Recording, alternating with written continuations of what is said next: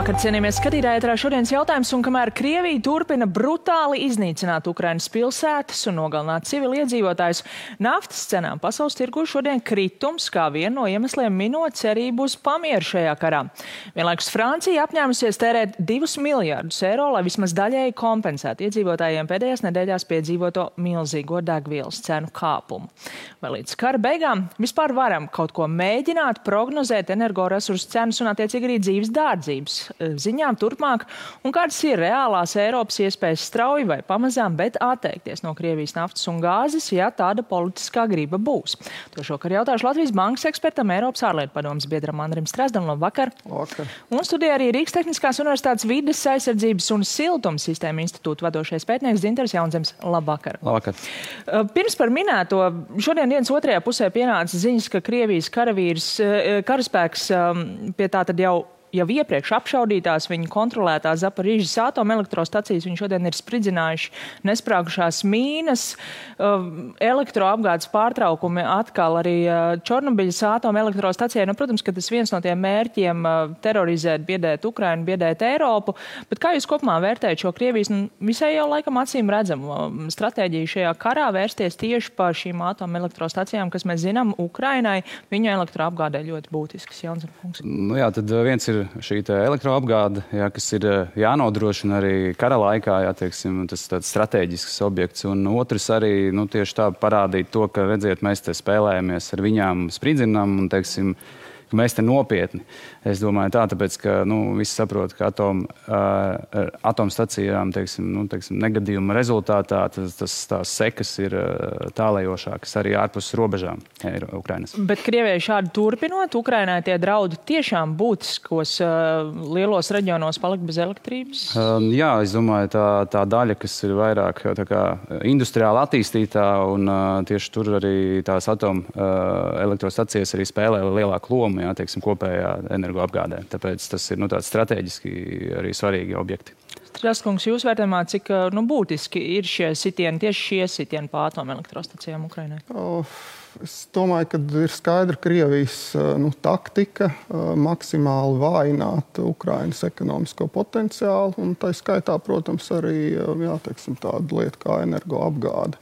Un tā koncentrēšanās uz tieši austrumu daļu, tur ir dažādi iemesli, kā mēs zinām, tā skaitā arī dažādas slimas fantāzijas par to, ko tie cilvēki tur grib, ko viņi faktiski negrib, bet jāsaprot, ka tur ir arī koncentrēta tā Ukrainas ekonomiskā varenība, protams, Kijevā un Kijevas apgabalā, kur varbūt ir kaut kāda 5. daļa, tā ļoti rūpi ņemot, bet arī, teiksim, Zaporižē, Dņipra, Poltava, tās ir tās turīgās Ukrainas vietas ar vispusīgi attīstītu ekonomiku ražošanu, un, protams, tās vai pārņemot savā kontrolē, vai attiecīgi vienkārši iznīcinot brutāli, tad, protams, arī lielākā daļa Ukrainas ekonomikas tiek iznīcināta.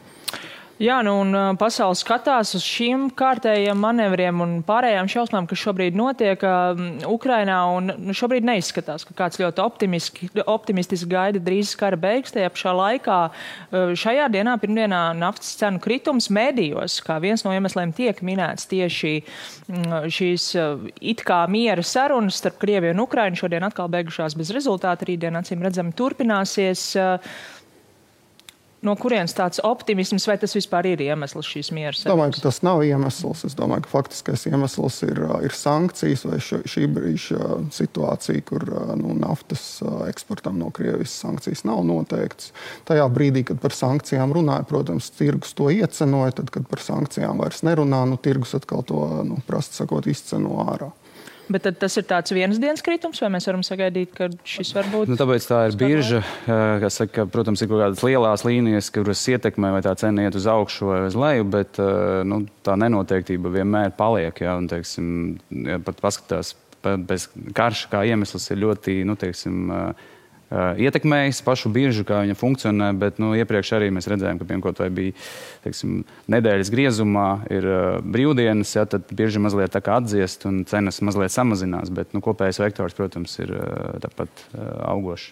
Jā, to, protams, kā arī jūs citi eksperti saka, tieši tā nenoteiktība, neziņa par piegādēm, par potenciāli vēl kādām sankcijām ir iemesls, kāpēc tā cena ir tik augsta, bet vai mēs varam prognozēt, vai, pēc kara beigām, tad, kad cena stabilizēsies, vai jebkurā brīdī, kad tā stabilizēsies kaut kādā zemākā līmenī, nekā mēs šīs nedēļas esam redzējuši, vai varbūt jācer, ka pat vēl ne augstākā? Es domāju, ka drīzāk nē. Es domāju, ka mēs esam jaunā pavisam situācijā, gan ģeopolitiskā, gan ekonomiskā, un to sankciju mērķis šobrīd, protams, varbūt šķietamais mērķis ir apturēt Krievijas agresiju, kas diez vai tā notiks, bet to sankciju mērķis būs vājināt Krievijas ekonomiku, lai tā nespētu vēlreiz kaut kad pārskatāmā nākotnē, vai cerams vispār nekad atļauties vēlreiz finansēt šādu te militāru agresiju. Un jāsaprot, varbūt es došu vienu tādu nekorektu, tiešām politisku salīdzinājumu. Es jau iepriekš atvainojos. Teiksim, mēs runājam šobrīd par Krieviju un Ukrainu, kas pēc savu ekonomiskā izmēra, tas ir tā kā, Krievija ir apmēram tā kā Spānija, un Ukraina, tās vienkārši tā sagadīšanās pēc, Ukraina tā lielos vilcienos apmēram tas, kas Portugāla, ja? Un, vai mēs spējam iedomāties, ka, teiksim, Spānija, ja, veiktu šādu veidu agresiju pret Portugāli, ja? Un teiksim, pateikt mums, jūs te stāviet malā, ja? Nejaucaties, jo mums, tā kā saka, lietas jānokārto, ja? Un tas nav iedomājums, ja? Teiksim, Krievija šobrīd spēlē daudz augstāk nekā tās ekonomiskais potenciāls to atļauj. Mēs zinām, protams, kas ir tas iemesls ir atomieroči, ja? Bet tas ir vienīgais iemesls. Vienkārši līdz ar to šīs te sankcijas būs vērstas uz to, lai Krievija maksimāli ekonomiski vājinātu. Tad tas, ko mēs šobrīd redzam degvielas uzpildes stacijā, pie tā cipara ir jāpierod un jācer, ka tas nebūs vēl augstāks? Drīzāk jā, tad es domāju, ka jautājums būs, cik ilgi turpināsies, teiksim, tā, es teiktu, Krievijas agonija, jā, teiksim, tāpēc, ka, tomēr viņi ir liels eksportētājs gan naftai, gan gāzei. Jā, tad, teiksim, jācer, ka tas būs ļoti īsi, jo tad tā cena nevarēs kāpt, jo, kādam tas ir atkal jākompensē, līdz ar to tirgus mehānismu vienkārši ceļ to cenu augšā. Tad, ja viens piegādātājs liels vairs nav. Bet vai tas sadārdzinājums tieši degvielas uzpildes stacijā šobrīd ir atbilstoši arī tam, ko jūs redzat tirgos un biržā, jo konkurences padomu šodien izteikuši šo, padarām arī dzirdējām brīdinājumu, ka nevajag mākslīgi sadārdzināt šajā laikā, kaut kas tāds ir vērojams? Es nevarētu apgalvot, ka tā notiek. Es domāju, pamatā tas ir saistīts ar šo te naftas cenas kāpumu un attiecīgi arī pamatdegvielas cenas kāpumu. Man nebūtu iemesla apgalvot, ka notiek kaut kāda īpaša papildus peļņas gūšana. Katrā ziņā, kamēr šīs cenas ir tik augstas, Krievija, pret kuru tiek vērstas visas, bet tomēr ne visas sankcijas, protams, par šo savu vērtīgāko eksporta preci naftu arī saņem vairāk. Šobrīd var lēst, vai tas iegūms viņiem tiešām ir, vai tomēr tas, ka Amerika pasaka, ka nepirks, Briti pasaka, ka nepirks, lielie uzņēmumi aiziet, tas varbūt noēd to iegūmu, vai tas nav salīdzināms kategorijas? Protams, teiksim, tādā kopējā skatā Latvijas, teiksim, ietekme un tas tirgus ir salīdzinoši mazs, bet mēs redzam arī Eiropas Savienība ir pateikusi, ja, ka mēs radikāli samazinam un ejam prom no tā piegādātāja. Tad attiecīgi, šis ir tāds kopējs lēmums un jāskatās, saku, tas jautājums būs, cik ilgi Krievija spēs šo visu absorbēt, veiksim tā, šos zaudējumus. Eiropa saka pakāpeniski, bet acīm redzami pagaidām vēl neiet uz vienošanos par to, ka varētu iet prom pavisam, bet tīri fiziski skatoties, ja ir šāda politiskā griba vai pasaulē citās iegūs vietās ASV, Saūdarābijā, citur, fiziski pietiek tās ražošanas jaudas un iegūs jaudas, lai nodrošinātu Rietumu Eiropu, ja gadījumā ir šāds. Tieši par naftu lēmums. Droši vien jau, ka pilnībā 100% nē. Ja. Mēs runājam par kaut kādiem 7 miljoniem, ja nemaldos, barelu dienā, ja, kas ir apmēram saltiecīgi 7% no pasaules patēriņa. Ja. To īsti tā atrast kaut kur pat lielajā Saūdarābijā nevar. Līdz ar to skaidrs, ka tur būs kaut kāda balansēšana starp mazākiem iepirkumiem no Krievijas un visu veidu, teiksim, papildus piegāžu palielināšanas, kā mēs zinām, šobrīd jau pat vismaz izskan runas, kad varētu mazināt, piemēram, sankcijas te pašai Venecuēlai, lai papildus dabūtu no turienes naftu, bet, protams, tie nebūs 7 miljoni bareli, tas ir skaidrs. Tad tas nozīmē, ja gadījumā tomēr šāds Eiropas Savienības lēmums, tad pat īsti nevar to iznot, vai mēs tieši iemesla dēļ arī nevaram sagaidīt šādu lēmumu? Nu, teiksim, tā viens ir tā, kā mēs meklējam to alternatīvos piegādātājus, kas, protams, kā jau kolēģis minēja, teiksim, ir tie 7%, kas ir, nu, teiksim, būtisks, jā, uzreiz, ka nav, ka jāizvieto. Bet no otras puses jau jāskatās arī, ka visi mēģina, teiksim, tas kustība, ka mēs mēģinām samazināt to enerģijas vajadzību. Tad attiecīgi domājam, ir lietas, kur mēs nevaram neko izdarīt, mums vajag braukt vai mums vajag to enerģiju, jā, bet individuālā līmenī un mazliet varbūt kopienas līmenī mēs varam tu 1 grādu nogriezt mazāk, attiecīgi patērēt mazāk. Tādā veidā arī, teiksim, to pieprasījumu mēs varam mazliet uz laiku. Es atkal saku, ceru, ka viņš nav 5 gadi, jā, bet, teiksim, pārskatāms, un tad mēs varam samazināt to pieprasījumu. Katrā ziņā, protams, šobrīd cilvēkiem, kas vēl nesen šokējās par pavisam cita līmeņa pieaugumu, šis ir kārtējais šoks. Francija paziņojas, ka varētu kompensēt vismaz daļu šī pieauguma, tērēs 2 miljardus, kompensējot degvielas tirgotājiem, attiecīgi arī patērētājiem. Latvijā pagājušajā nedēļā bija Saeimā balsojums pret opozīcijas šo rosinājumu samazināt akcīzi. Tagad tiek domāt citi risinājumi. Straskungs, vai jūs redzat, ka ir nepieciešama kaut kāda atbalsta risinājuma šobrīd tieši saistībā ar degvielas cenu? Es domāju, degvielas akcīzai nē. Es arī pamatošu savu viedokli. Jebkuram šādam patēriņu nodokļu samazinājumam faktiski ir tāds diezgan dīvains efekts, kad bagātajiem vai turīgajiem tiek iedots vairāk nekā trūcīgajiem. Jo vienkārši patēriņš parasti ir proporcionāls turīgumam vai ienākumiem. Jā. Lai lauka opim iedotu viņa vecajam dīzelim 20 eiro, ja mēs kādam brašam vīram, kurš ar savu 3 litru džipu brauc no Rīgas uz Tallinu, mēs viņam iedodam 100 eiro. Jā. Citu atbalsta pasākumu? Citi atbalsta pasākumi, teiksim, ideālā gadījumā būtu pašvaldības, kuras tiešām zina savus iedzīvotājus, kurš ir trūcīgs, kurš ir vientuļais pensionārs, kur ir daudz bērnu ģimeni, teiksim, dot to caur pašvaldībām. Ja, saprotot, ka palīdzība vajadzīga, bet varbūt laika nav, tad, teiksim, tas nākamais, saprātīgākais solis ir visiem kaut kāda vienkārši fiksēta summa. Līdzīgi kā bija, piemēram, 20 eiro mēnesī pensionāriem, jā. Tad kaut kas tāds, tas vismaz teiksim, visiem tiek iedota viena absolūta summa. Jā, teiksim, mazāk turīgam cilvēkam tas ir būtisks atspējas pret viņa patēriņu, savukārt tam turīgākajam tas nav tāds dāsns atbalsts. Šobrīd gan no politiķiem tieši izskan, ka vajadzētu šoreiz tā mērķētāk mēģināt, vai jūs redzat? Tas būtu vēlams noteikti, jā, jo arī šī mēs redzējām, tagad ir ļoti būtisks tomēr atbalsts līdz 30. aprīlim, gan attiecībā uz elektroenerģiju, piemēram, ja, nav korekti sevi likt par piemēru, ja, bet es arī saņemu mēnesī kaut kādu 30-40 laikam eiro atbalstu to starp savu hibrīdu auto uzlādē, ja. Vai tas ir godīgi un efektīvi? Es domāju, ka nē. Ejot no naftas uz gāzi, pirms pusotras nedēļas Kalvīša kungs arī šeit pat studijā minēja, mēs runājam par naftu, ka nevar saražot tik daudz, viņš teica to pašu par gāzi. Varat piekrist, ka arī šo resursu Eiropa nevar tā ņemt un aizstāt no citiem reģioniem? Jā, tā problēma atkal ir tā pati. Tad Krievija ir diezgan nozīmīgs gāzes eksportētājs un tieši visai Eiropai, tā skaitā arī Latvijai.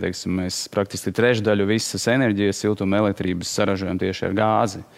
Jā, tad nodrošinām. Līdz ar to, citās dalībvalstīs tas īpatsvars ir gan lielāks, gan mazāks, tāpēc tas apjoms ir tiešām liels, un ja mēs atkal meklējam iespēju no citurienes to gāzi dabūt vai, sašķidrinātas dabas gāzes veidā, tad tas, ir sarežģīts uzdevums, jā.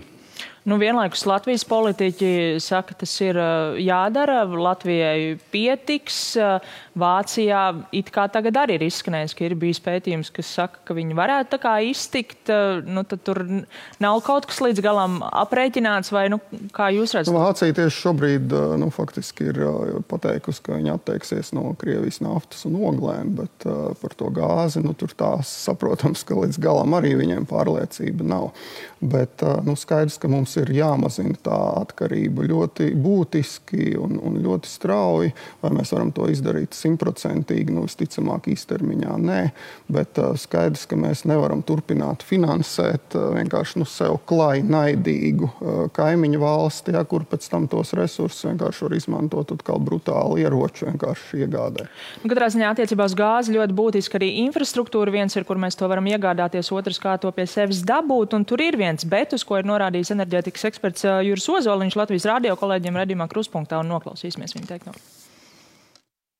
Galvenais uzdevums, kas pašlaik ir priekšā, likvidēt to šauro vietu, kas ir dabasgāzes transportēšanai no Klaipēdas termināla uz Latviju. Pašlaik, diemžēl, termināls bez problēmām atrisina Lietuvas apgādes, pieņemot, ka ir brīvu pieeja pasaules tirgiem, bet Latvija, Igaunija un Somija ir problēma priekšā. Mums ir šaurā vieta. Tas ir nogulēts, bet to ir steidzīgi jālikvidē. Jācam, mums varat piekrist, mums nav cauruļu pietiekami vienkārši. Teiksim, ja mēs runājam par sašķidrināto dabasgāzi, tad Klaipēda ir tas šaurā vieta, bet cik man ir informācija, tad arī Latvija ar Lietuvu ir vienojušies, kā godīgi sadalīt šo šauro vietu, teiksim, lai necieš viens un otrs, teiksim, īpašos gadījumos, un tālāk, teiksim, mēs runājam Igaunija, Somija, un tad arī tas ir, teiksim, valstiski jānolēm, kā mēs šo kapacitāti, kas tur ir, sadalām, lai visiem, teiksim, pietiek vismaz minimālajām apjomām. Bet varētu sadalīt fiziski? Jā, tas ir iespējams. Protams, atkal saku, jāstrādā no otras puses, tad, ka mums jāmazina vispār vajadzība pēc enerģijas, tad, lai mēs mazāk to gāzi kā tādu tērētu, un, teiksim, atkal tur nav ātri risinājumi, kas būtu tādā ilgtermiņā ļoti arī. Jā, varbūt par tādiem maziem risinājumiem ekonomikas ministrija tieši šķiet šodien uzsākus atbalsta programmu privātu mājām, saules paneļu uzstādīšanai. Tur var runāt par būtisku, apjomu ziņām būtisku ieguvumu šajā stāstā. Vai tā ir viena epizode? Varbūt labāk zina, es domāju, ka apjomu ziņā nē, bet tas ir kā vēl viens solis.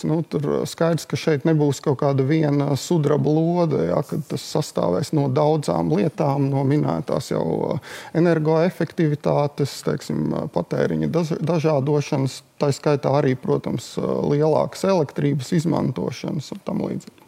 Jā, un tad, teiksim, privāta mājas, kā tādas, protams, nav lielākais patērētājs no tādas absolūtiem enerģijas, teiksim, datiem skatoties, bet, protams, tas pareizais ceļš ir, ka mēs mēģinām visur šobrīd darīt. Arī es zinu, ar aprīli atkal būs vaļā, teiksim, centralizētais siltuma apgādē, tad pārējai tieši no dabasgāzes uz atjaunojumiem, kas jau ir, teiksim, no tāda patērētāja puses lielākais, tieši, lielākā daļa.